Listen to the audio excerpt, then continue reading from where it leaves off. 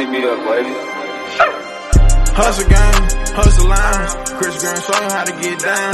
Hustle game, hustle lines. Chris Graham show you how to get down. Tune in the cash, it's the new function. Fool for your thought with a knife, you coming. Feeding your mind, much is for money. Money on money on money on money. Subscribe, tune to the cast. Money on my mind, grow a bag. Flip that word, brick it big. Big Graham, hustle gang, Chris. Financial gains for the low. Bringing new guests to the show. Drop bar 30 below. New merch, check out the clothes. Big bag, money, class. This ain't the regular day.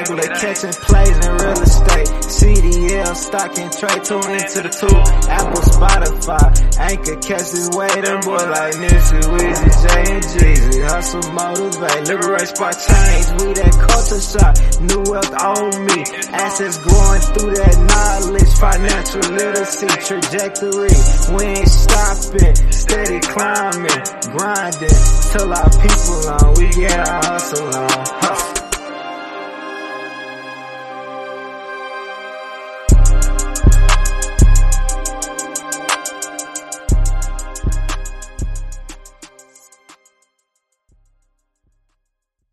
So the very first thing I tell anybody starting off, team up. Team up. If I didn't have my mentors to help me, I wouldn't have grown as fast. If I was trying to do this by myself, I wouldn't. I do it by myself now, but when I first started, it was 4 of us.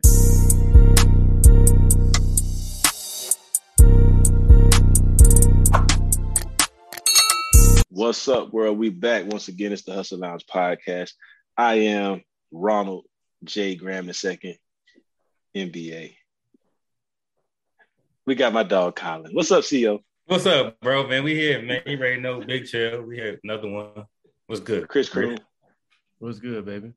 How you doing today, brother? Slow motion. You look stressed. You look stressed out a little bit. What you do today, man? Tell me about your job today, man. What were you doing? Well, we don't want to hear about it, man. I'm not here for that today, bro. As you can see, we have a special guest and we like to have a good time, but we know time is money. She is the money professional. And I had to alter my name, Graham Hustle, because I want to explain that it's not a competition. But when we meet a sister with her credentials, her knowledge and what she brings to the game and everything she knows and the way she spills it out, she has a very straightforward approach. She's not going to sugarcoat it. If you're broke, she's going to tell you. If you're trying to play the tax man, she's going to tell you you're going to go broke playing with the tax man.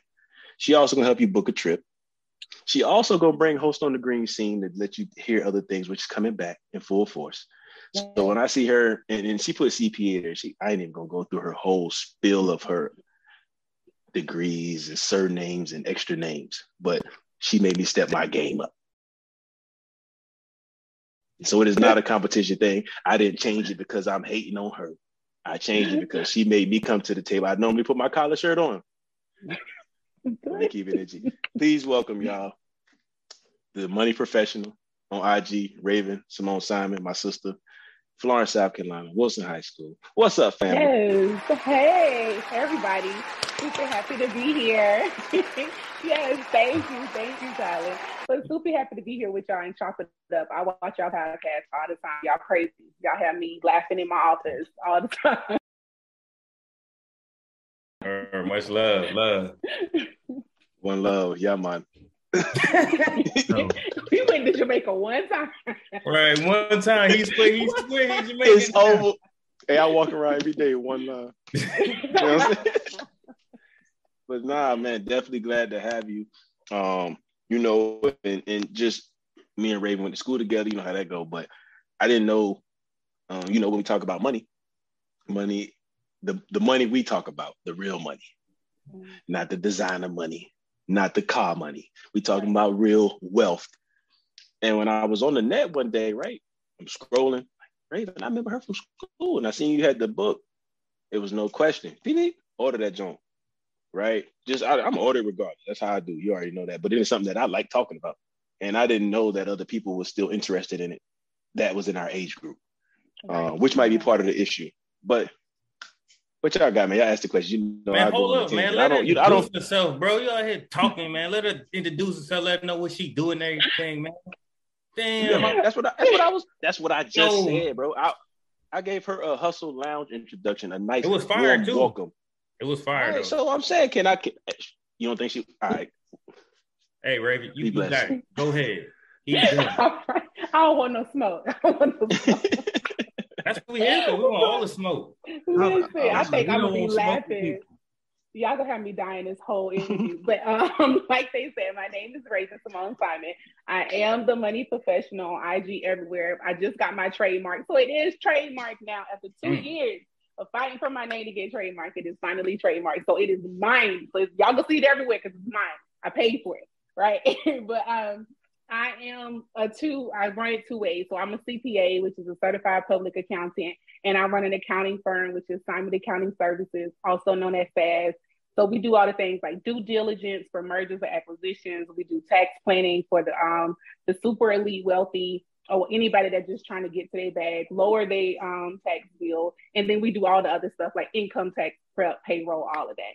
And then on the other side, which is the part of the money professional, I run a financial therapist practice, and it is called Lacuna. And Lacuna means to break, because what we're doing in Lacuna is helping you break poverty and debt cycles. So that is where we get into financial therapy and financial coaching. Yeah, you just took a lot right there. Yeah, so with that, you know what? I ain't even going off the paper. Can I have the first question, team? Go ahead, man. We don't have the first question. I got a lot of questions, but I'm gonna start with the first one. Financial therapy, financial coaching, the financial therapist, because we know that is the leading cause for depression, suicide, divorce, everybody hating their life while they on earth. The financial therapist portion, can you indulge in that? Was that a certification? Is it like, what do you do to get considered a financial therapist? And then, yeah, there we go.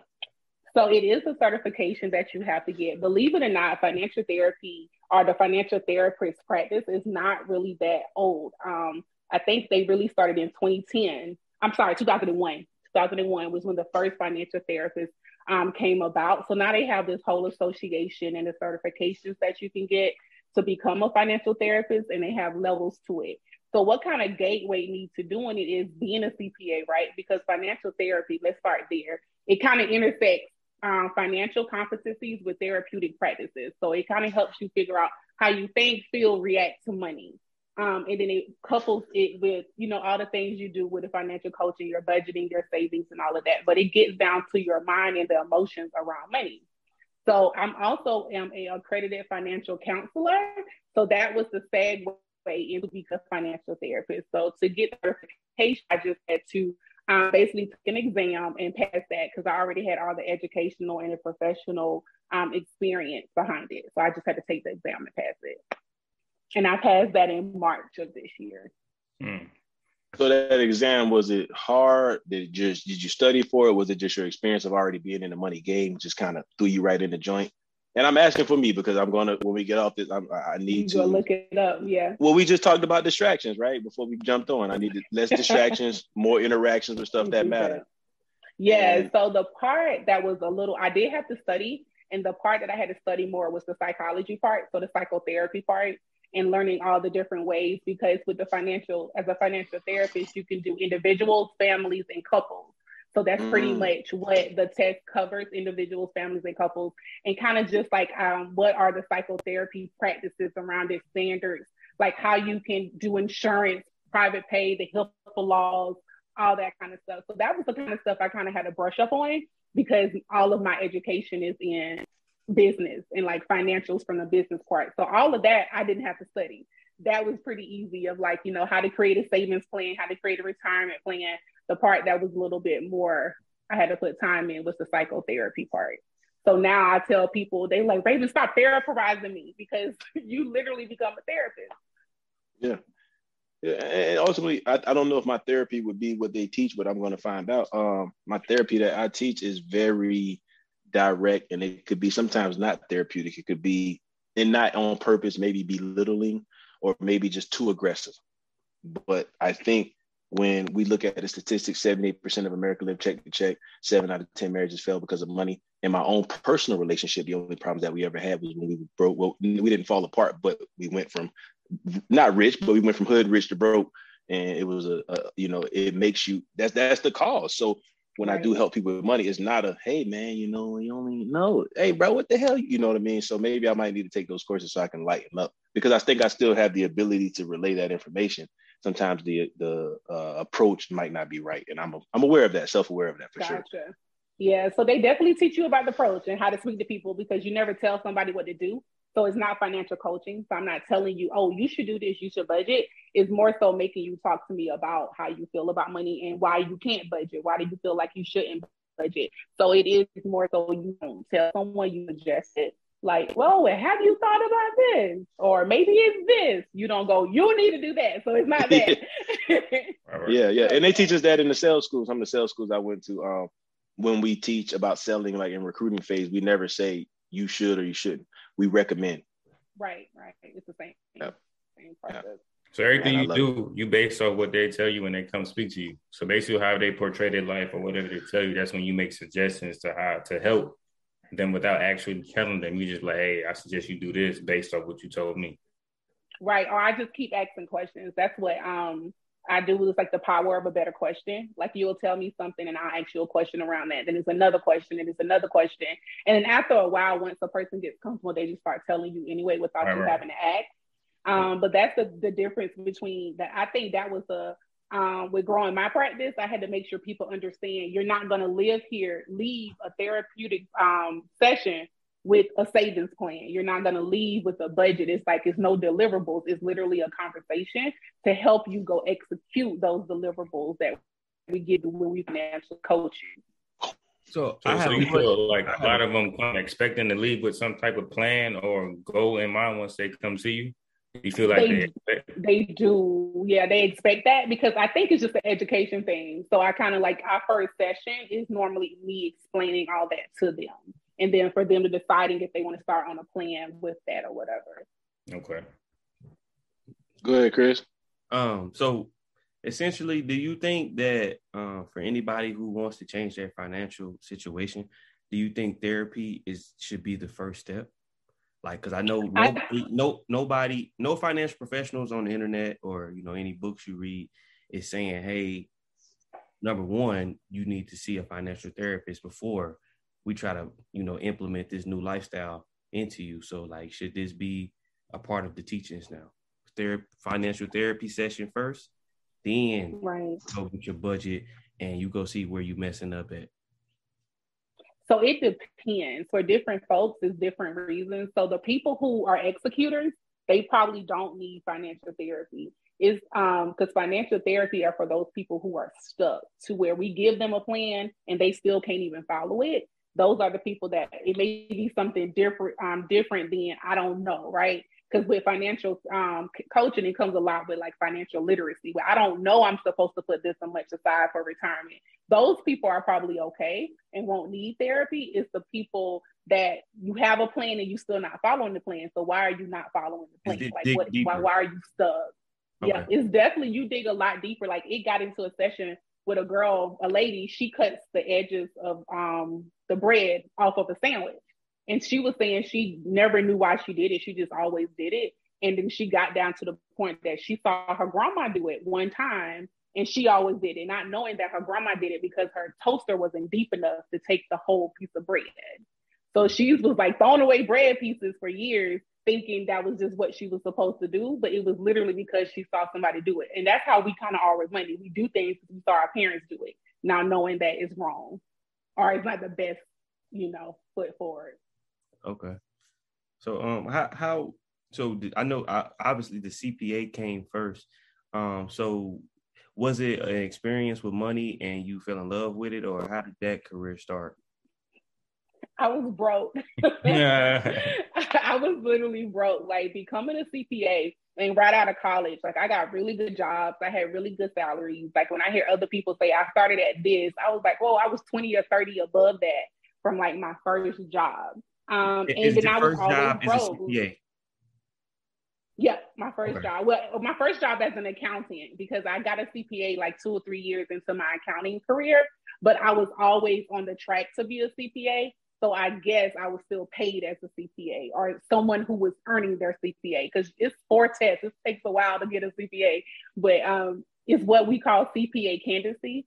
So I always went in knowing that I was a CPA candidate, meaning I was taking the test to become one. Okay. So a lot of times I would just get the salary because they didn't want to up me so much once I passed, you know. And then also coming from like the college I came from, the internships I've had, like I've been abroad in college. So I just started like where I can have like a really good salary. And then God blessed me to just to get a really good salary. But before I knew it, I was like $220K in debt, like outside of student loans. This is credit card debt, vehicle debt, like just store debt. Because, you know, when you get out of college, everybody's throwing you a credit card. Like, you get a card, you get a card. I literally have 14 credit cards. Like, and I still have all 14 of those credit cards because I don't want to close them out or whatever, but I do manage them better. So what happened to me was when I was $220K in debt, and then when I had to, I made a budget, and then I figured out I had to downsize my living expenses or whatever. So I went to go get another apartment. Lo and behold, I could not even get approved to get an apartment. So that was kind of like my wake up call, and I had to get my employee, one of my coworkers heard about it, like was just hearing me on the phone with people, and they literally offered to get me an apartment below them. It was crazy. Everybody who comes to Cincinnati, I drive them to this neighborhood and show them where I lived, and they're like, no way you live there. But I lived there for 18 months to get out of there. So that's kind of how it started. And then I kind of just start talking about it on Instagram and stuff, and people started asking me, but can you show me? Can you show me? And then that's kind of how that career started. Okay. So I got one question. I mean, man, when I seen Chris, because Chris is our knowledge guy, I am a facts based, and then Chris go make sure I ain't say something that ain't real. And I seen him put 220K in debt, and I'm like, mind you know, first off, I'm an avid reader, the Good Money book. Yes, my first baby. Can I mail this to you so you can sign it for me, please? I appreciate it. I've read it 2 times over. Because when I was reading your book, I was going through my own getting out of debt. And I'm like, I know her. And she, you know what I'm saying? Like, when you know somebody, you be like, this ain't too far-fetched. If she could do it, I could do it. Like, I know her. I know her. 220K in debt, not student loans. Hey, listen. She walked right into my question. I ain't even had to ask her. But I want to know. I understand 14 credit cards, right? 220,000. What was you doing? No, not even that. What year was your what model Bentley did you buy? It wasn't even a Bentley. This is the bad part. So I literally had a Kia Optima. No, not for 220. No, that wasn't all of it. It was the other stuff. My car was only like $30,000 because I bought it the first year I graduated. And I don't think it was a full $30,000. So it was a little bit up there. But I had this ridiculously high interest rate. And it wasn't because I didn't have good credit. I had no credit. Like out of college, what credit do you have? So, and then it was my first job. So I was extremely high risk. So they hit me with this huge credit rating, but then my dad decided to co-sign, so it dropped it a little bit. And lo and behold, I'm an Army brat. My dad got deployed. So when my dad got deployed, all of his loans had to drop to like a 5% or 3% or whatever it was at that time. So that's how I started throwing everything at it while my interest rate was so low. Thank God my daddy co-signed. But it was my car, and it was all of those credit cards. And then it's just like I also had what you call store credit, right? Like y'all would have thought I was out here like running a business. I've always had a business, but I had credit with stores like I was a stylist or something. So I could go into Saks and buy stuff on credit.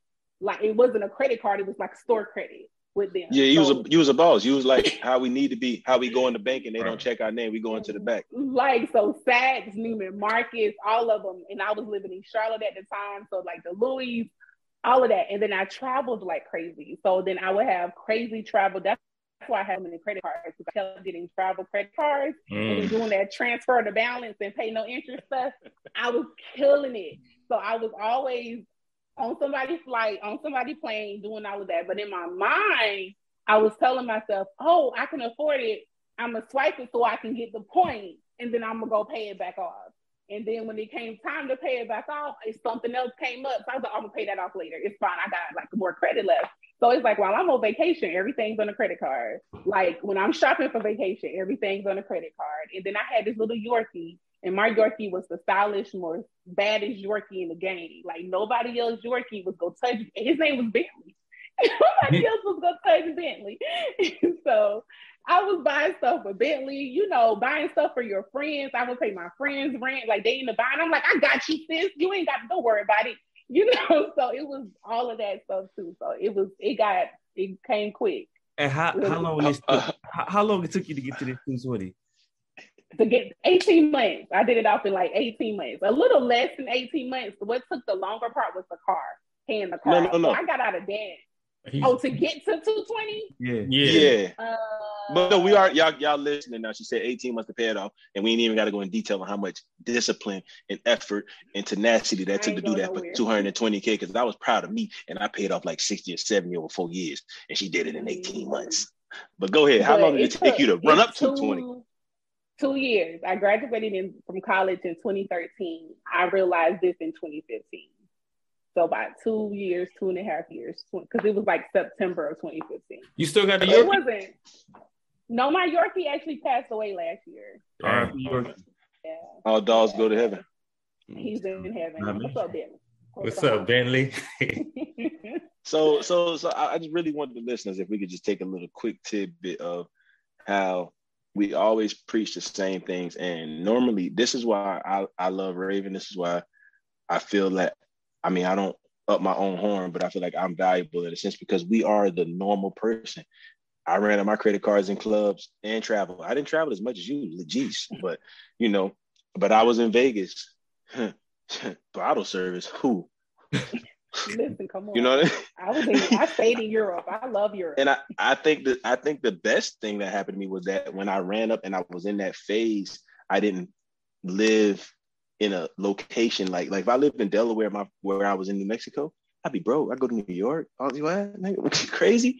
Like, you know what I'm saying? So, but for it, I think Black people, the culture, they get so offensive when we say two things, and I'm getting right back to you. I promise this is your show.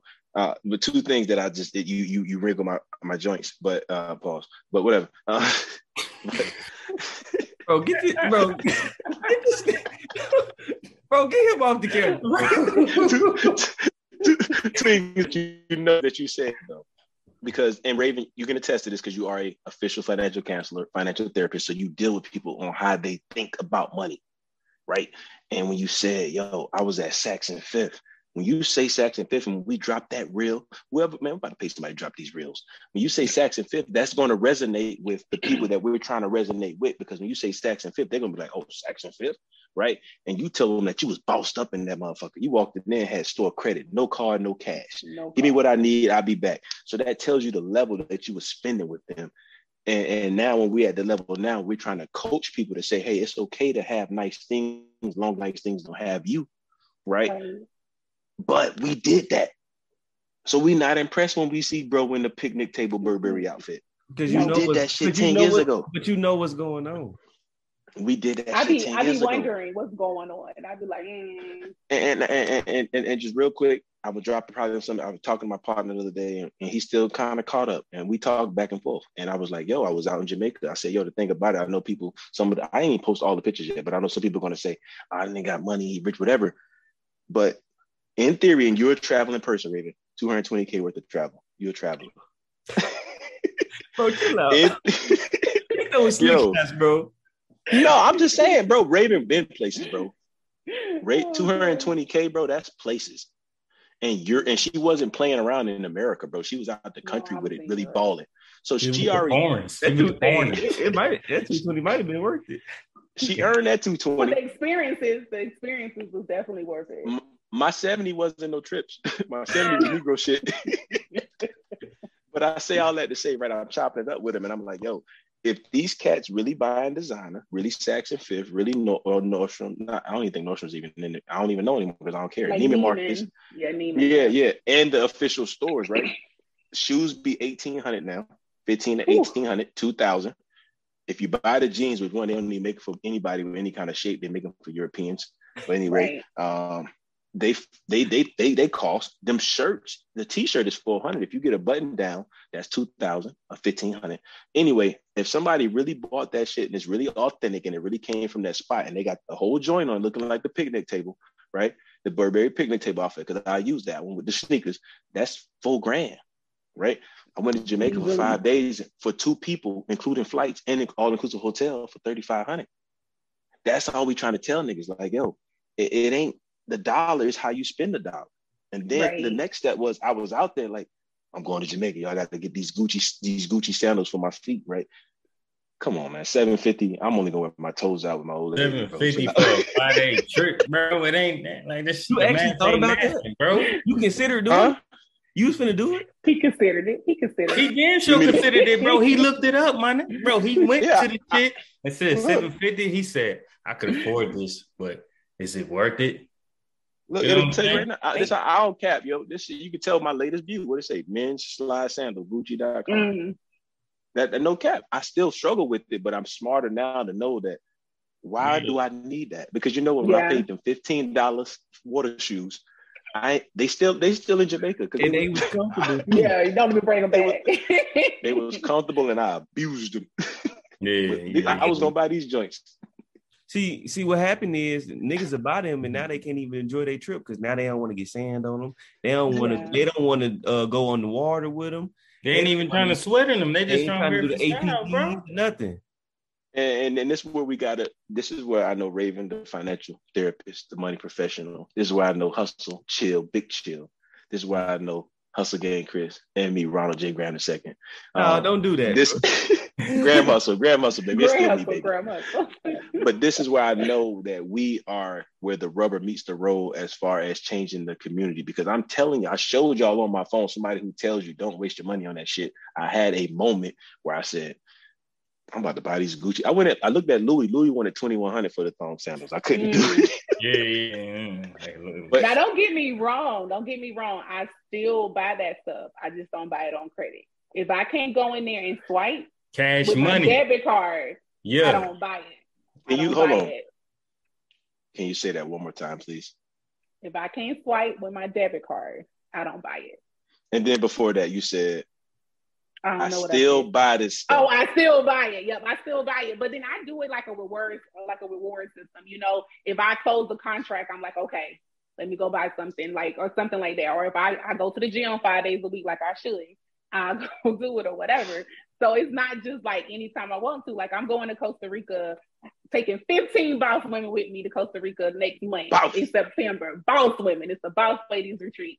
So we're going there. I was in here looking when you was talking about the Gucci sandals. I was like, I need the Balenciaga sandals. I want the lime green. Hey, them dresses fire too, though. I was like, I want the lime green ones, and I'm just sitting here like I think they like $395, $400. I'm thinking of how else I can use them. Right. I was like, I could use them in the gym for like shower shoes because they have like their rubber. So I was like, I can use these some more. Yeah. Like I could put them because my gym bag is a Louis Vuitton duffel bag. So it's like I bought that when I was in Hawaii for $2,200, but that was after I went through a tax season and I made 6 figures. Yeah. So $2,200 after a 6-figure tax season, it was like a drop in the bucket. You know what I'm saying? Hold up. After I made 6 figures. But it was it was different. So I don't just buy all the time now. I buy for like special occasions after I don't saved up something. So. Yeah. But that's the thing. But y'all listening, y'all gotta listen though. Like listen. She said she made 6 figures. She only spent 2 bands, bro. Y'all niggas make 6 figures and spend 6 figures. Yeah, like get it all and be No. Y'all are being generous. See, that's why I need help and I need to go to her course. These niggas out here making $40,000 a year and they spending 78. Right. Yeah. And that's what I did. That's what I did too. Like when I had $220K in debt, my salary I think was $60 to $65K. Like I had to work 3 years, almost 4, to even pay it off. And that's the thing is that you had the knowledge to pay it off, and you had the hustle to pay it off. You didn't sit and let it soak. And because of what you've seen and what you was exposed to, that's the problem. People don't understand that either. Is that when you're exposed to certain things, like a nigga like me, I'm exposed to certain things, right? I'm not impressed with a regular club night anymore. So if I was to fall off again, I'm going to, like she said, Europe. I'm going to Europe for a week. That's the kind of bill I'm running up. I'm not running up a $600 bill at the store. No, I'm running up a $4,000. That's why I don't ask anybody to borrow money, because never going to call you for a couple hundred. I have an expensive life. I need 4,000-5,000. Yes. So yes. Like when I lost my job and I went into full-time entrepreneurship, and I was like panicking because I was just starting my firm full-time. And they was like, why are you panicking? You got friends around you. I said, yo, can't nobody pay my rent? Can't nobody pay my rent? Like, I could pay other people rent because they rent was $600 or something like that. But if I call somebody and I was like, can you pay my rent? And I tell them it's $2,100 a month, they gonna be like, where you live? Why do you live there? And I don't have time for that. I got to pay my rent. So it's like, it's different. It's very different. It's very different. So the money professional, we went on the deep end. We need to link up. We need to do some stuff together. We need to do some speaking engagements in the community, all of us together, because we have, like, my story don't even compare to yours. 220K, and I was down 70, and I had a partner. You know what I mean? So when I was down 70 and locked in, it was two of us to knock out that 70. Mm-hmm. So, oh my God, like I got to look in the mirror. I ain't working hard enough. You know how I am. But 18, bro. 18, she knocked down 220 on her own. Come on, man. Can we get a round of applause, please? Can we please hear this? Bro, it can be done, bro. Like, this was 15,000, 20 down. Like, I want to hear this testimony about when she lost her job and started her firm. So that's what I was about to say. So I know the story, and I know everything about the story on why, you was disrespected. Yes. But shout out to the book. Right. Explain what happened, because you lost your job, and then let us know, because I know. Yeah. I don't know if they know. Y'all know? I was in public accounting, so I was making bands, y'all, in public accounting. Bands. Like 300K. Bands? Yes, bands.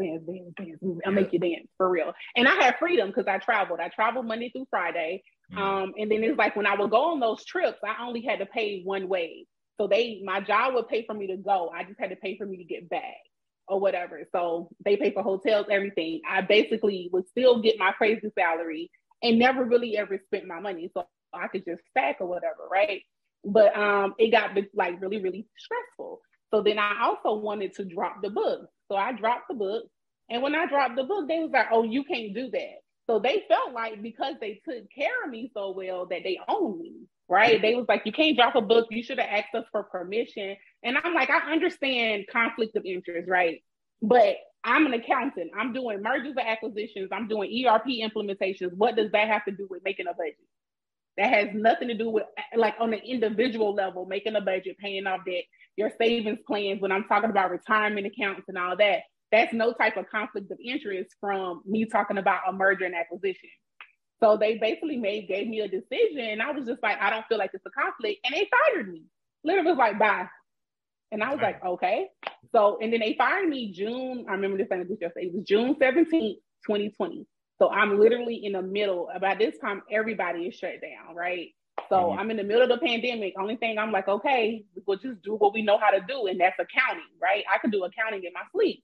So I've already had an accounting firm since 2015, but I only did taxes. And that's what helped me pay down debt. I took my real salary and the money I got doing tax season, and I would pay all my debt off.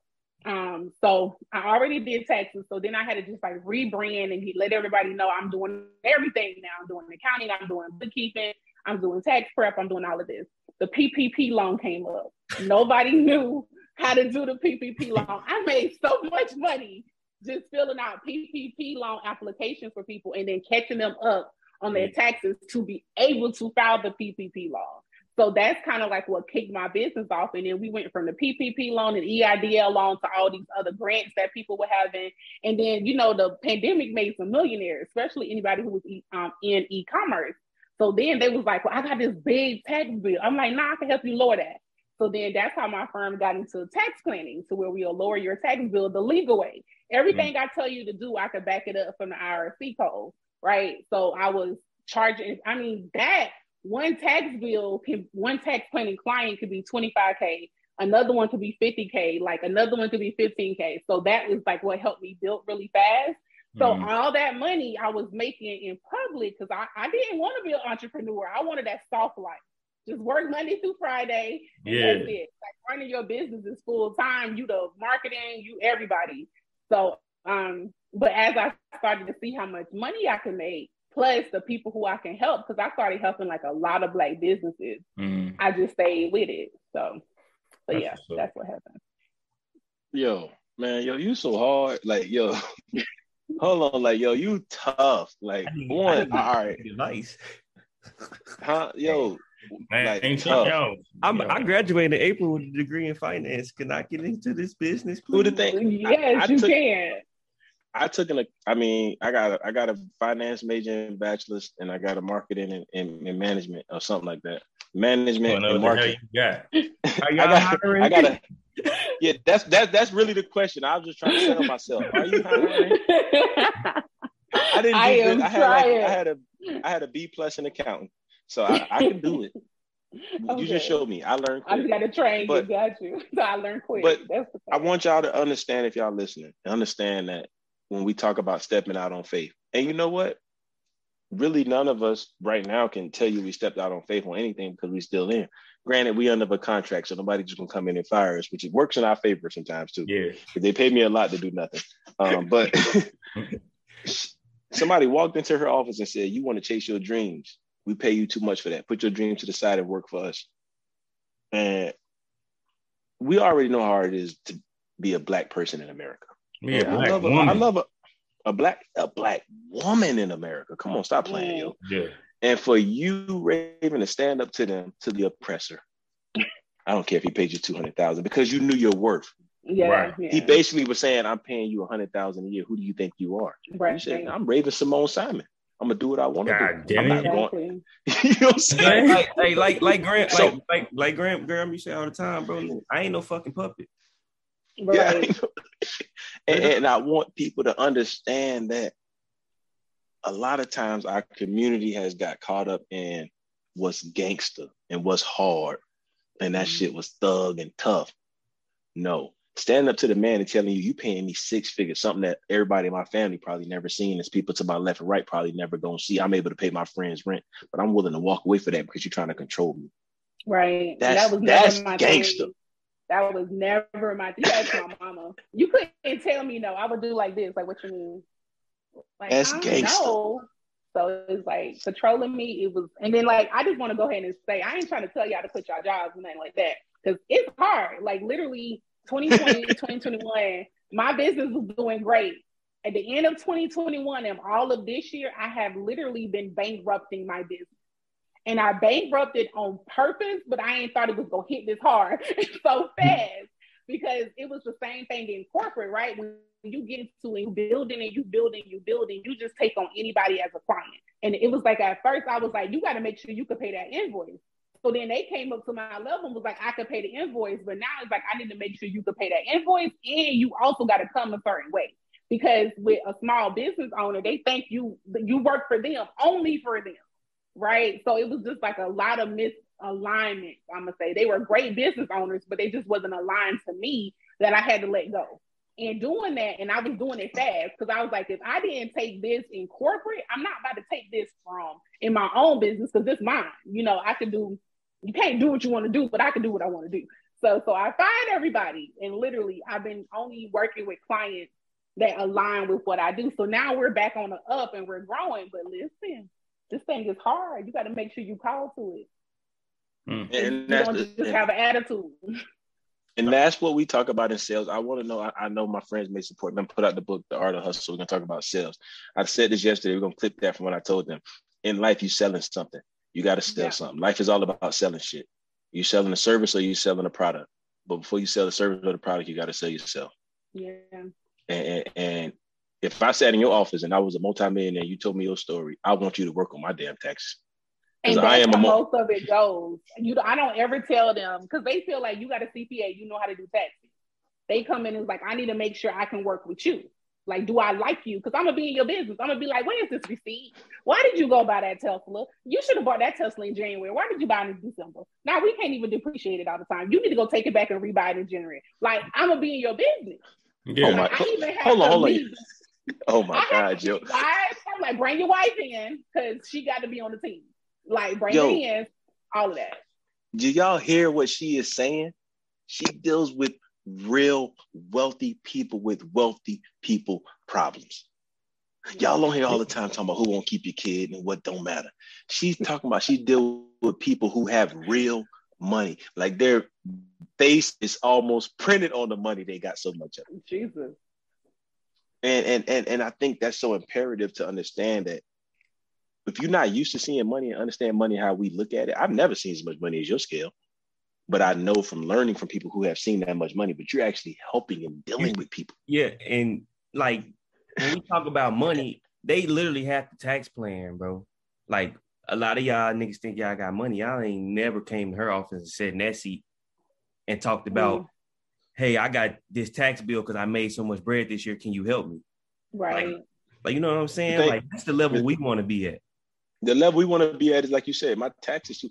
If one of us, and I probably say me right now, because I ain't like the people she deal with. She probably can do my joints in 10 minutes. She probably taking weeks. She can do my shit in 45 seconds. The quickest tax event ever. She'd be like, I ain't gonna overcharge you, bro. I'm good. But that was the thing too. I haven't seen that money in my own personal self the way I see with the people who money I manage, or the people who money I try to like help them get more money of it, right? So it's like it was both for me. It was like, whoa, this is really, you can do this, right? Like this, I met a 25, I think he's 25-year-old. He made this big tech company out in California. And he sold it for billions of dollars. And he came to me. And we literally met in the airport. I was coming out from San Diego, and we met in the airport. And he has billions of dollars, and we're trying to set up trust and all these structures. And I'm like, good God, it looks like a big old flow chart where we got 2 pieces of paper to just write out all his different entities. And I'm just like, I just got an LLC. Like, that's all. Yeah. That's real money problem. That's real money. That's the problems I want to have, yo. I want to. Well, one, I'm gonna tell y'all right now, and y'all can mark my word. I ain't never went back on anything I said. I'm getting to that point, and we just talked about this, team, to where we got to do everything now before we get to that point. We're gonna get there. Raven, you my tax professional. This shit gonna blow up. This and everything else I got going on, and hopefully, me and my wife don't strangle each other with the business we're trying to run together. But I don't know. We definitely gonna need somebody in the middle there. Yeah, I keep shit going on, bro. I got bills and I need money. And I don't want to, I'm not like, so when I was getting out of debt, I turned down my lifestyle to get out of debt. Right. You have to. I'm not turning down my lifestyle anymore. I'm just making more money. My brain doesn't know how to. It's over. I had that conversation with my therapist. Like when I said I was bankrupting my business, like I was literally like running out of money. I could see it. Like, and I'm a forecaster. So I'm looking at money from months and months. And then I'm like, that ain't gonna cover. Like, and I'm like, Brady, you running out. You got to do something, right? And I was still, somebody hit me up, like, you want to go to lunch? I'm like, yeah. I was like, you want to go to Cheesecake Factory? He was like, you want to go to Cheesecake Factory for lunch? I was like, yeah, they got this really good. And we go to Cheesecake Factory, my bill come back at $65, and I do that on a daily. So it's like when you just add it up. And then I had a photo shoot. The lady was like, I need you to get some new shoes. I said, oh, YSL just dropped some new pumps. Let me go get them. They was $1,099. She was like, I was like, girl, you bankrupt. Why are you spending $1,099 on some shoes? But it's like my mind doesn't recognize that I'm broke anymore because I have created this lifestyle. So it's like the point is now, since I can't go back, I gotta just keep going up. So I was like, okay, we got to do something else. So I started telling people, oh, I do due diligence. It's so many acquisitions going on in the tech realm. I got like 3 contracts this month for due diligence with acquisitions. That just brought in a good 6 figures over the next 2 to 3 years. So I'm like, we good. I can keep my lifestyle. Yeah. What is due diligence in that realm? I'm kind of. So due diligence with mergers and acquisitions is basically, I'm on the acquisition side. So if you go to buy a business, right, I'm coming in to make sure everything that business said, how they're presenting you with the financials is actually true. So they say they got all this money in AR, they got all this money in inventory. I'm making sure that is a real number that I can tie back. So, and I'm not looking at just 1 year. I'm looking back at 2 to 3 years, depending on how big it is. So I'm looking at contracts. I'm having interviews with like your executive team to figure out like, do you want to sell because you say you just want to spend time with family, or do you want to sell because y'all about to go bankrupt? And Yeah, because they books is fucked up and they trying to get rid of it too. Yeah. So when you go with selling stuff, people want to know, why are you trying to sell? Especially if you have a profitable business. Why would you sell a profitable business? So it gives you like that. Some red flag. You be like, hold up, man. Some shit it ain't seeming right. Stop what you're doing right now, man. Hit that like button, man. What's a comment? Let us know how we doing. Appreciate y'all. Everybody that's listening, you know how I feel about fake book. So what Raven just broke down, I'm gonna break it down to the smallest denominator. She basically goes and get into these people businesses. She goes back in their business 3 years and she's making 6 figures over the span of 2 to 3 years to ensure that business is profitable. So basically, let's keep it in a very layman's term. She's being hella nosy to make sure she's getting paid. So all you people on the internet, my family, my friends, all y'all on the internet doing all this research on shit that don't pay you. That's why I be talking that shit when I wake up in the morning, yo. I wake up in the morning like, these motherfuckers, because they're good. They listen. So much money. They tried to solve Dolph murder, bro. They done solved Dolph murder. They solved Tupac murder. They went back to 96. So what I'm telling y'all is to change your hustle.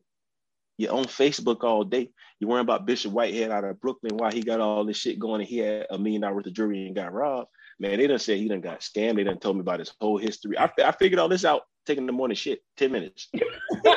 10 minutes. I found out Bishop Whitehead got some charges for scamming. He did some identity theft. That's how he got the Rolls Royces. Obviously, I'm a man of faith, and I really lost faith sometimes in the church, not in the man, but not in the faith, but in the man, because you see these clowns, dude look like a straight rapper, which is cool that that's what he's trying to do to get the youngins to come to church. But when I'm watching him, dude is just straight bragging. And you got to be moving pounds in Brooklyn to live like that and not be protected. So he was bound to get robbed. And if I'm a robber, the best place to rob him is at the church. Have you seen his go to his IG, bro? I looked at his IG because, I was a little curious after watching Facebook giving me the rundown. Facebook gave me the raw report. And I was like, yo, let me check bro IG. And bro throwing Rolls Royce keys in the air. Like, bro, you preaching the word? Because so I say all that to say, Raven does a professional job where she is in someone else's business, a profitable money-making business. Another profitable money-making business is paying her to ensure that they make money. Right. So while you're on Facebook playing shit that don't even matter, because it doesn't matter. Even if bro got robbed, he's still rich. He had insurance on his chains. You know how this shit go. He's not gonna, he probably did it himself. Right, set it You're up. still sitting at home. You're still sitting at home with your window fan, sweating in 110-degree weather in South Carolina, while my man is playing in his other Bentley because he. All right, go ahead, Chris. What was your question? I'm sorry, but I just want y'all to understand that if we break it down to that science, that you can still be nosy but get paid to be nosy. But go ahead, Chris. Get paid to be nosy, right? So I just want you to explain to our listeners what exactly bankruptcy is and how does it work, because. I know for a while I didn't know what it was. Good question. I was actually miseducated on it. And then explain to us business owners, if we get in this situation, what we need to do. Okay. So bankrupt. So let me say this part. When I say I bankrupt my business, I didn't literally bankrupt it. I just mean I fired all my clients. So I didn't have cash flow. So if I would have kept going like that, I would have eventually been bankrupt. But actually the wealth used bankruptcy a lot, especially with college, when they send their kids to college. But bankruptcy, you have 2 chapters. You have chapter 11 and chapter 13. So one is like a full bankruptcy, and then one is like a half of a bankruptcy.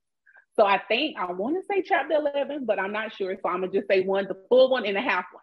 So when you file for like the half of bankruptcy, what you're going to do is you're going to basically get a person that you call a trustee. That's going to be like the middle person, the intermediary. So then they'll take all of your debt. So your house, your car, anybody else you owe, and they'll put it all in this one big bucket, right? And then they'll decide on what you can pay based off your job, how much you bring in, what is the monthly amount that you can afford to pay all these things.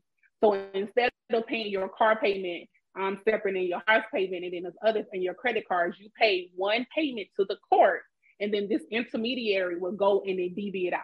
So what happens when you normally do this, if your house payment was $1,500, you may only be paying $1,300.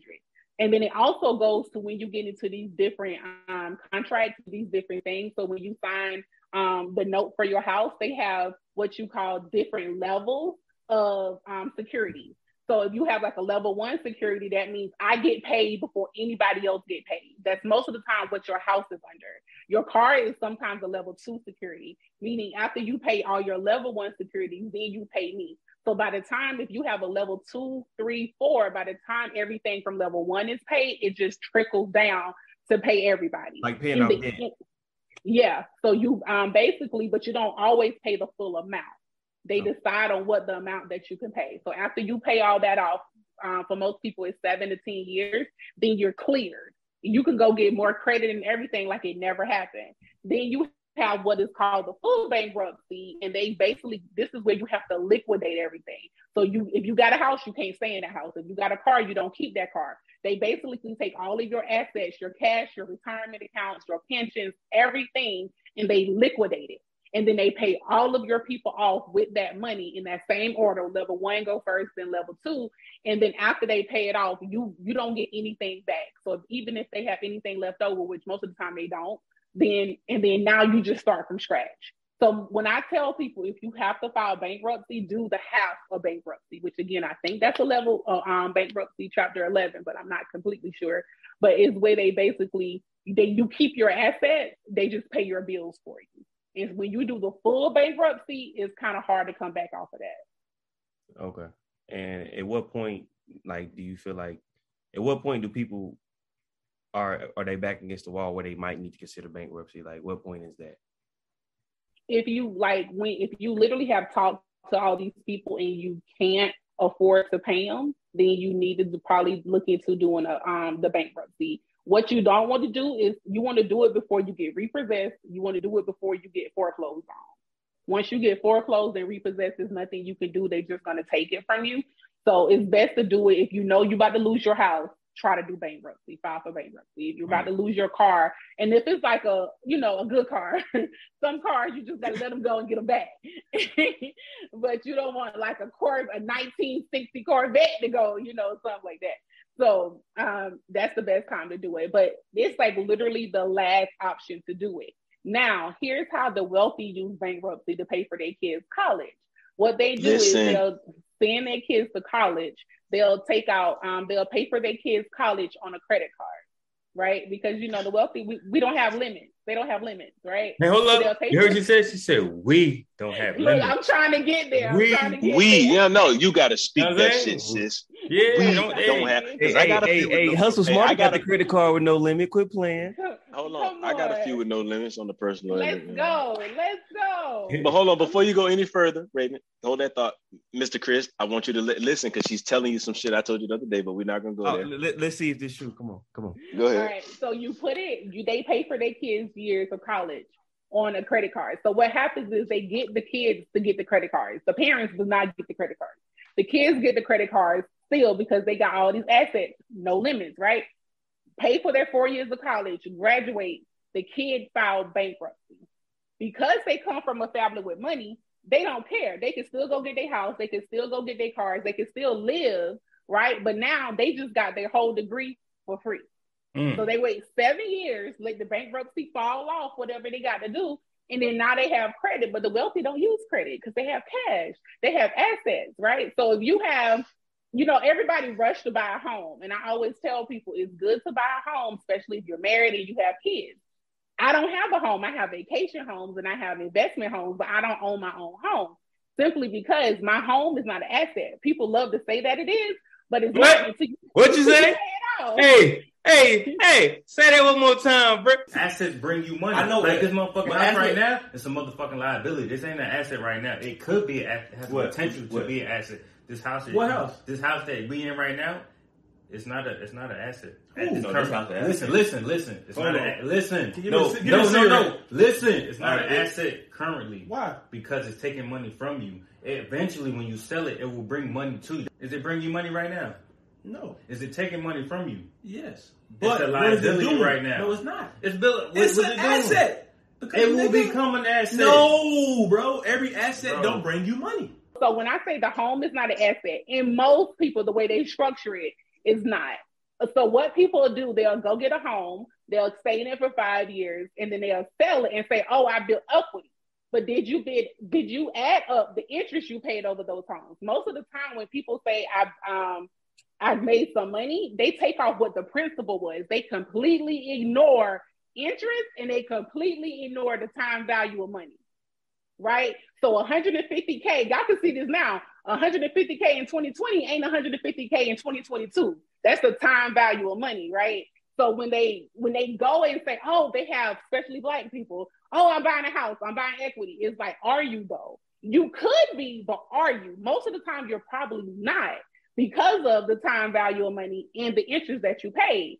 So you go get a house for 150, you sell it for 200, you feel like you made 50K. How much interest have you paid to that point to actually say that, okay, I really got 50K. You may still have made a profit, but it may be 10K. And was all that worth it to make 10K? All right, you know what I'm saying? So is that, and then once you add in the time value of money to that 10K, you may really only make 8,000.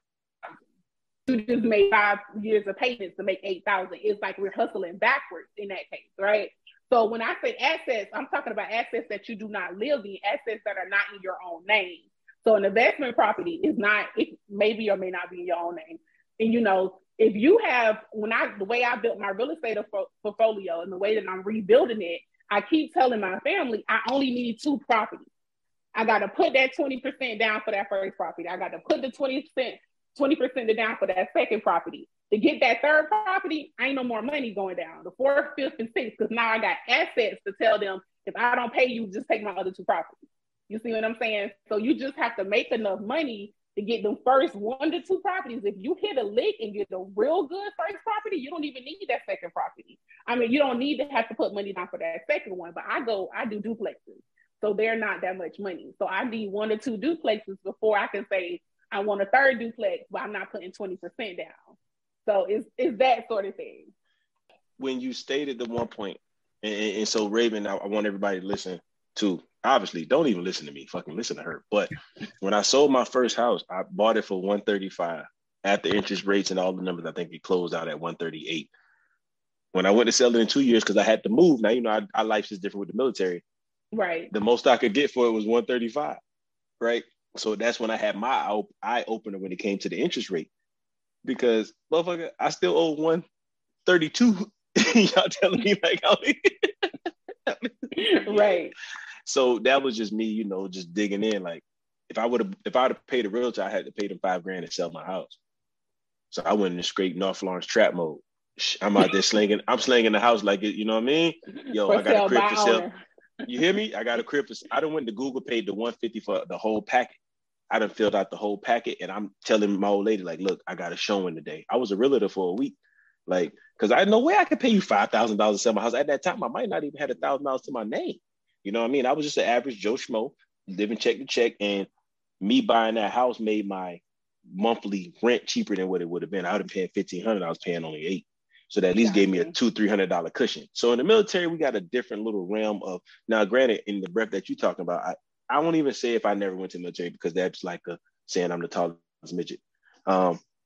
Like, because I don't even know if I would be here mentally if it wasn't for the military. Like actually leaving North Florence and meeting people who've actually done shit in their life other than drove up and down Oakland Avenue on 26s with rims being. I love that shit too. But me actually meeting people who were at 19, 20, like you said, the wealthy, the 20-year-old cat who, my family owns all this stuff. I just joined just because I was tired of yelling at me. I'm like, nigga, what? Like, we love some shit, you know what I mean? So, but military-wise, we have a different mindset. But Colin, you was right, because I looked at something the other day when it was like a mortgage is still a liability to an extent. Now, granted, as I stated in that episode where you was yelling at me disrespectfully and really getting upset with me. You, bro, you yelling at me. As I stated in that episode, though, and I'm sure, Raven, you can agree to disagree, and hopefully you can help win this argument. The timing of the fall of the world and everything at that time, it don't matter if it was a primary residence, secondary residence, or the 8,000 residents. That was a gold rush. That was our gold rush of our generation. And I said it out loud today. My mortgage dropped this year because Delaware taxes dropped. Mm-hmm. So what I'm paying for this motherfuckers is not even sniffing the boots because of the market. Right. So this will be that, like you said, this one will be that one. Like, damn, you got this property, and I'm like, I'm paying the cheap just because of the thank you to the pandemic, or not thank you. I don't like the pandemic. I don't like COVID, but I did like the interest rate that I got this joint at. Right. Because now it is an investment from the time I came in just because of the interest rate. I'm not paying what I should pay for this house. I'm paying $300 more than my last house. My last house was cool, but it wasn't this. So timing is everything too. Yeah, timing is definitely everything. What you're saying is definitely, what you're saying is rational, and what you're saying is you can be applied to any time, whether it's the gold rush of our COVID, whether it's 2030 and everything is normal. What you said will make a lot of sense. Let my first property be fire. Let me lock in for 2 properties. Put them 20% down, or the 3% FHA. You know how they got the little stipulations. We know the game. And you bought duplex. Oh Lord, I don't know if anybody caught that, but I caught that when she said she bought duplexes only. Hey yo, I heard that part there. Now my 2 properties. When I go to the bank, and this is what we talk about eliminating risk and reward. You know, I'm a Libra, so I put everything on the scale.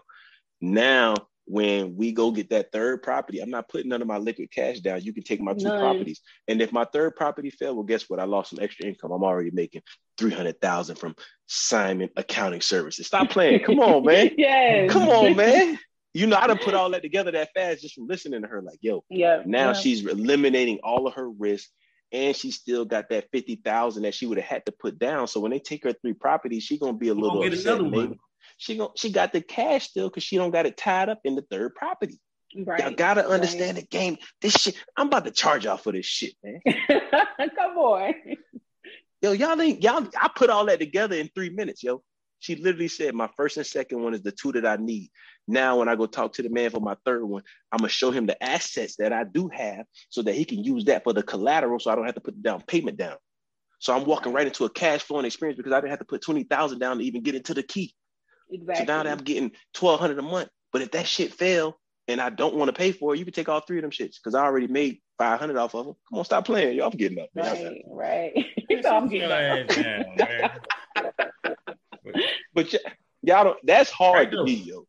Yeah, that's fire. A1. What was your next question, Chris? I'm sorry. That was so hard. I had to break it down because over here, I'm like this, like, oh my gosh, she's making so much sense.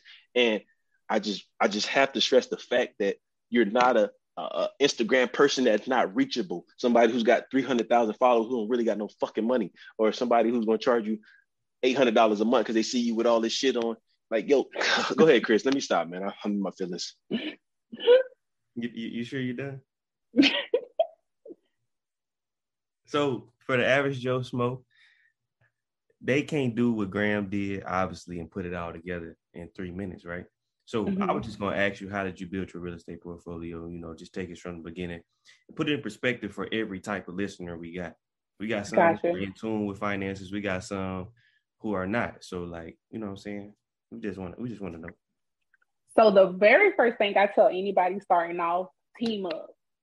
Team up. If I didn't have my mentors to help me, I wouldn't have grown as fast. If I was trying to do this by myself, I wouldn't. I do it by myself now, but when I first started, it was 4 of us. So what happened at Clemson, we had some people come in to talk about finance, and they was just like job shadowing or whatever. I looked them up before I went to the thing and found out that they was real estate investors. I was like, okay, I've been looking at this, but I couldn't figure out how to get into it. I'm at Clemson, I ain't got no money. And so I'm trying to figure out how I'm gonna come up with this 20%. So I had already was looking at this little duplex that I was wanted to check out in Anderson. So I did all the numbers, the CapEx, all of that, did all that. So when I talked to them, I was like, hey, I have this property. Can y'all go in it with me? And And I just showed them all the work I was doing. And they just looked at each other like, did she really just come up to us like that? So I thought they thought I was crazy. So I left, gave them my car, I did my little pitch, and I left. They called me like 2 or 3 days later, told me to come down to Greenville and like, let's sit down and talk about it. Long story short, we went into this property, right? Because I was like, I don't did all the research. It's go cash flow from day one. I just don't have the income to do that 20%. Make their job easy. Yeah. So then they was like, okay. So we had to put $20,000 down. It was only like $100,000 house. So we had to put $20,000 down. Like I said, it was going to be 4 of us. It was 3 of them and 1 of me. So we created our own entity, right? They was like, make sure you get your own lawyers because we got our own lawyers. Like we a team, but everybody need their own lawyers. So I had to pay for my lawyer, and actually one of them actually paid for the lawyer for me, but I chose my lawyer. So $20,000, if we would have all came to the table with money, that means we all had to put down $5,000. I didn't put down $5,000, so they made me do what they call sweat equity. So meaning once we closed the property, we had to go find another property, right, to cover that property. So I was in charge of finding another property, make sure any cash flow, presented it to them, all of that. I didn't get any money out of that first one until I had to pay back the $5,000 I was supposed to put in, plus all the repairs, right? Because doing a duplex, you're gonna have to do some repairs to make it work. So after all of that money, I basically came out with $20,000 that I had to pay back to them before I could get anything out of it. But we kept buying more houses. And that's how we basically did it. Being that they was in the game for so long, they never had to put a lot of money down because they had the assets. So they taught me that. So then they taught me how, like I was just saying, you buy one. When you buy an investment property, you can't do the FHAs and all those other type of loan programs because you're not living in it. And it's for investment purpose. So you have to put 20% down, and then you have to make sure you can cash flow it. Getting an investment of profit approved that can cash flow is way easier than not getting approved, which is why I do duplexes, because people don't move out of duplexes for the most part. So I can come up to you with a duplex, be like, hey, these people already stay here. They've been staying here for the past 5 years. They have no intentions of moving out. So the day one I take over, I'm still getting rent from the old owner, right? So, but most banks are like, good, bank. So I'll do my 20% down for that first duplex. Then I'll go look for another duplex or a triplex. And I'll have to put another 20% down on whatever the purchase price is. And then all the closing costs and all of that. Another thing they taught me to do, go get your real estate license. You get your real estate license, you no longer have to pay a realtor. But it's only if that's what you want to do. So instead of having all these other closing fees and all that, you don't have to close on that anymore. If you can't, like, you need to go do one of those things, be a realtor or go be a lawyer to where you can do your own closing. You don't need nobody to close for you. So to cut out the middleman. So out of the 4 of us, it was a realtor on the team and he was a broker. So he was all like, he wasn't just the agent, he was also the broker, and we had an attorney. So all of our money stayed in-house. We could do our own closings, and we could do our own real estate fees and agent fees and all that. So that decreased a lot of the money that we had to pay. That's why it's good to team up, because you can't be a real estate agent and a broker and a lawyer. Like, when you go make the money and you in school all this time. So what's up, team? What y'all trying to do? Team up with people who have those things. And then after that, we just kept watch, rinse, and repeat. And that's why I say once you get your first 2, you're good. Next, your collateral on those next loans is just those other properties, and they're cash flowing, right? They're not just, oh, I'm waiting to do like the renovations and get a person in there. They're already cash flowing. So, and we just kept doing that until we just built this huge portfolio. And then we got into commercial properties. Like, the thing that I never thought I would buy, I bought a freaking parking lot. I bought a parking lot. And I was like, what I need with a parking lot? It was a piece of land, literally, and they was going to build a parking lot. What I did not know, so if you get into it with the contractors in your city, wherever you are too, and see what's coming and what's being built, being that when I first started my firm, I was with construction companies, I always knew what was coming. So we literally bought this land beside this, what was about to be this big strip mall in Phoenix, Arizona. We bought this land. Land was $15,000. We built a parking lot, like what you build, what you park, you pull in and you pay. It's not even a multi-levels. It was just a big behind parking lot. That thing cash flows so much money a month. And it's no maintenance. It's a parking lot. You know, we may have to go every so often and repave it, but it's no maintenance. And we have to pay the person who sits there to take it. But even in some of our other parking garages, we put the automatic ones to where you have a gate handle. So it's nobody manning it. You basically got to pay and you drive in, you park, and we get money. It's like all of that kind of stuff. It's a simple thing. Graham, why she ain't been on the show? What are you doing? I think the real question is why I don't work for her. What are we doing? He said sweat equity, and I think, man, you said sweat equity. So I make a lot of statements that when I was in my come up, and I ain't even sniffed the success and the accomplishments you have. But I went to every meeting with the people with the money, telling them that I would do all the work. I just don't think they believed in me. And when they didn't believe in me, that's cool. That just lights that fire for me to prove them wrong. But now I got to find the money and my fire. And by the time I find the money, I ain't about to do all that work. I got the money now, So it's one or the other. But man, like, oh my God, you bought a parking lot. So you got, and like, go ahead, bro. I'm done. Hey, listen, for those who don't really believe that parking lot is a bag, bro, come to DC, bro. I'm gonna take you downtown. I'm gonna show you. Because the moment I got here, I said, "Damn, all I need is a parking lot." But Chris, this is how crazy we could do it, though. We own the parking lot and we own the tow truck and the land we towing the cars to. Oh my God! Yeah, we don't have to do nothing else. Yeah. But she made a good point when she said pick a team, and I was thinking like how important the team is, and I want to tell everybody because I say this all the time. I've always been the LeBron of most situations, just speaking loud. But for Raven to come into a situation where she was just basically the do girl, right? Yeah. She was the do girl. We're gonna see. She's got to prove herself, but she proved herself, and that's where. I'm sure at that time she might have already been doing it because if she's even in those meetings, she's probably already doing those tax deals she was talking about for them 6 figures. But that's that hunger. Can you flip the switch? And I say this shit all the time, and I love hearing it when somebody else. What's the animal that changed a chameleon? Is it a chameleon? Mm-hmm. Well, it changes his spot. Can you be a chameleon? In your realm in accounting, you LeBron, but when we got to real estate, you Delonte West. Yeah, I don't know and that's the thing. West is. Yes, the thing. He's a J now. Story for another day.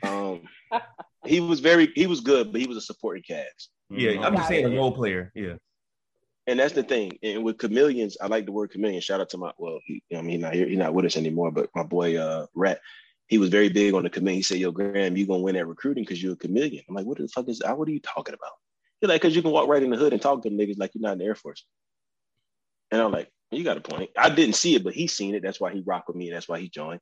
And then he'd be like, but then you go out there because he did rap duty when I there, in the country. I had my cowboy boots on and I was chilling. He was like, you know how to adapt to win. Right.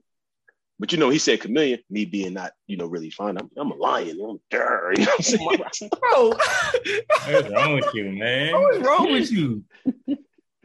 Enough, so Florence, funny. Man. Who said don't call me, nigga? You trying to belittle me, nigga? You trying to call me soft? You call me a chameleon, nigga? I'm a lion, nigga. You the hyenas, king of the jungle, nigga. But yo, that is so. What else y'all got? Keep going because I'm gonna go on the rant. Y'all keep going. I just want to know for can you just give us an estimate number of how many properties you got? So when I worked out with them. I had 10 properties with them. So 10 duplexes. So 10 duplexes was really 40 units because each, is 2. And then sometimes it's 2 in the front, 2 in the back. So we had 40 units. So when I was 27, I went to Barcelona and I came back from Barcelona and then I got my gift in the mail from them and it was deeds. And it was deeds to 17 of their properties. So they gave me 17 properties and they was like, on your 27th birthday, here's 27 properties. So I had 27 properties and that's what pushed me into the millionaire status. So 27 properties was 100 and something units. It wasn't just 27 units. So when I started my business, like I said, I had to start from nothing. I sold my portfolio. So now I'm full. Go ahead. I'm not cutting her off, y'all. I just want to make sure we all. Well, you cutting her off if you talking while she was talking. Hey, dummy. I just want to keep track because I don't want to get lost. I get what you're saying. Because I'm trying to timestamp everything for everybody, bro. Because y'all gotta understand, I want the timestamp. So this was obviously after the 220 debt. Yeah, this was but after you the still with the. No, this was middle in it. This was all kind of in there. Okay, but I had on paid it off at this point, I think. Okay, so I'm just trying to timestamp for everybody because we got to keep this a story, right? So we got the 220 debt, right? Then where was the book at this point? Because I'm trying to make the book was in 2020, so the book is after this. I did the book at 30. Okay. Yeah. So when you say you started the business, you had this portfolio, you sold the portfolio to start the firm? Yes, to start fast, to get working capital. Okay. It was when I was full-time. So did you quit the job already or not? I got fired from the job in 2020. Okay. So, fired from the job. And this when you said, I'm gonna take the risk on my. See, this is context for y'all. So you sold the portfolio to start the business after you got fired. Yeah. Cool. So I got the biggest. I've been doing a portfolio since I was a sophomore in Clemson. So I was 18, I think, 18, 19. So I did it from 18, 19 all the way up to age 30. And that's when I had just kept building from there. So once they gave me the 27 properties, I was just buying everything. That's when I got into the parking garages. That's when I got into commercial because I had so many assets at this point. I didn't have to put money down for nothing. I would come in and just sign and go about my business. So at the age of 30, that's when I sold everything to just get working capital for SAS in this accounting firm. So that's why I was like, this accounting firm gonna have to work because I don't put all my money out of my portfolio to make it. So now that SAS is kind of leveling out, I'm building back again. Wow. So that's what I'm in the process of doing right now. So that's why I agreed when Graham said 2020 was the time. Yes. Like, cause I've been looking at stuff now and I'm like, God, these interest rates. If you could have got in 2020 and just brought up everything, even 2021 and brought up everything, you would have been good right now. Now I'm gonna put so much more money to build it. I'm gonna still build it because the thing is, I'm the government employee. So that's why I do duplexes, because duplexes is always Section 8. The government pays me. I don't have a property management company. So I don't have to worry about nobody going and knocking your door and pay your rent. The government pays my rent, pays the rent for them. So they may have to pay $8 a month, $22 a month, whatever. But for the most part, the government pays their rent. I always have the old man that's at the property be like the super. So if something breaks, if there's a leak or something, he'll fix it. If it's something big, I have contracts with other people who can come in and fix it for me.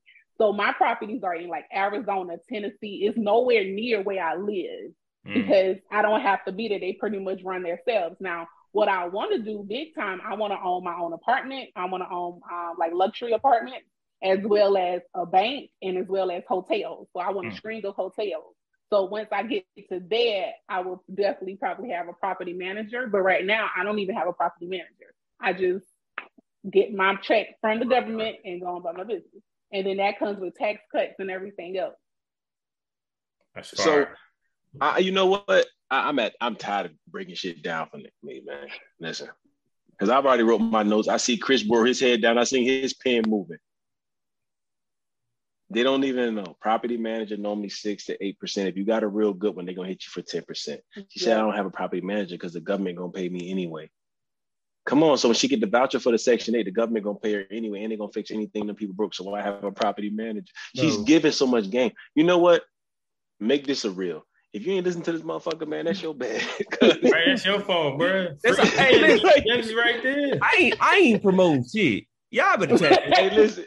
Hey, listen. As soon as I looked up, right, listen, I'm over here to my pad. You know, I got my big calendar beside me. So I'm like, yo, I got crazy notes over here. And I looked up and I seen Chris head down and he was like this. And I was like, yeah, he on the same joint. Because I've already got the notes. Like I said, I'm formulating everything she said.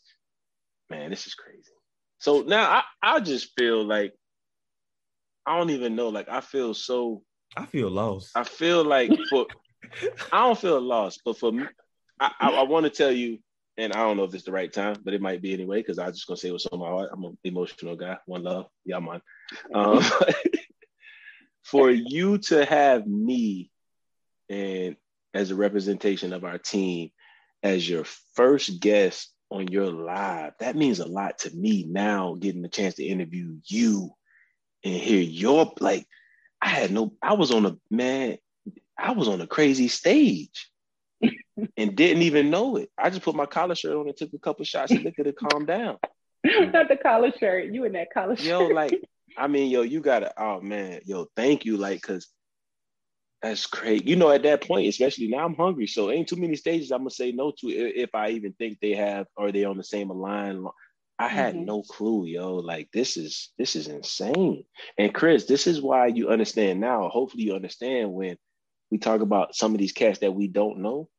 I don't give a fuck about them.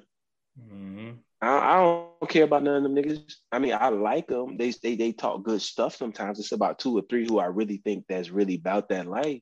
But all that viral shit, I know Raven Simone Simon, who just told us at 27 she had 27 properties. I mean, I think that comes with time though. Like, I'm 24. I don't know nobody of this stature personally, bro. So nigga, you know me, Uncle. But that's the whole thing too. Can I put something in context real quick too? Go ahead. I just want to put something in context. This is for everybody else that's listening. Hopefully you're watching YouTube. If you're not, I can tell you. This is the money professional. This is her Instagram. I was just about to say that. I don't even have 1,000 followers. 611 followers, 230 posts. This is a GOAT. We're talking about somebody you can learn something from, somebody who I always humble myself when I bring somebody to the show, because if I brought them to the show, I respect it and admire everything they do. But I got a whole bunch of notes on my calendar. I can't even write what I got to do on that day anymore because I've been writing notes the entire time. 611 followers. Stop getting fooled by the 100K following, the 200K following. That shit don't matter. Because there's people who's really rich who not internet popping, yo. And sometimes, and Chris, yeah, go ahead. It's your time. I'm shutting up. But I was like, I had to learn that too. Because like even my accounting page, I think it got 460 or something. And I kept promoting on Instagram and Facebook. My people were not on Instagram and Facebook. It was all about connection. It was literally about who I knew and who they knew. So it's like when I had someone introduce me to a really guy who was like taking over Cincinnati real estate, he introduced me to everybody. He basically, that one client basically fuels my whole business. So, and they're not on Instagram. They're not on Facebook. Like they may scroll or whatever, but they have pages where you don't even know who they are. You don't know who they are. They don't have thousands of followers, none of that. And it's not like a dig at the people who has it, but most of the people who has those thousands of followers, that's their money line. My money line is not Instagram. So when Instagram is down, when Facebook is down, I don't care. Facts, bro. Yo, that's so crazy. It was crazy. So when we all linked up, we was in Dayton, so we know about Cincinnati. Yeah. But I think at first, and before Colin jumped back in, me and Chris used to get down on ourselves, like, man, we ain't doing something right. We ain't getting that following. We ain't getting them shares. Yeah, that's now in the beginning, bro. He used to fuck with me, bro. I think it rocked with Chris harder. You know, I'm from the old school. We still see these out the trunk. So it rocked with Chris harder. To me, I'm just like, it's just life, bro. If we go out there and put some bullshit out, it's gonna rock. But me saying that and then him actually feeling that, like, damn, bro, nobody ain't, you know what I mean? Mm-hmm.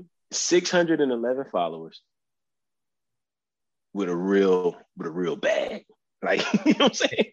And like, you know, a lot of y'all slip past that. Like, you know, Instagram pays you, YouTube pays you, these Discords pay people, like, and I could just relate this to people who with the stock market. Like, you got traders out here who really ain't really good traders.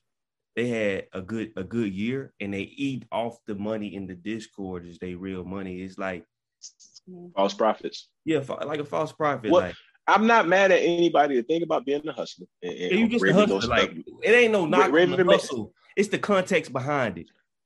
Nah, it's not, because the hustle is that. So this is why in the book, The Art of Hustle, that's coming out soon, hustlers get a negative connotation because of you have these fly-by-night hustlers who do things, as Chris was saying. So sometimes you have opportunity and you have opportunists. So some of the hustlers and con men are opportunists.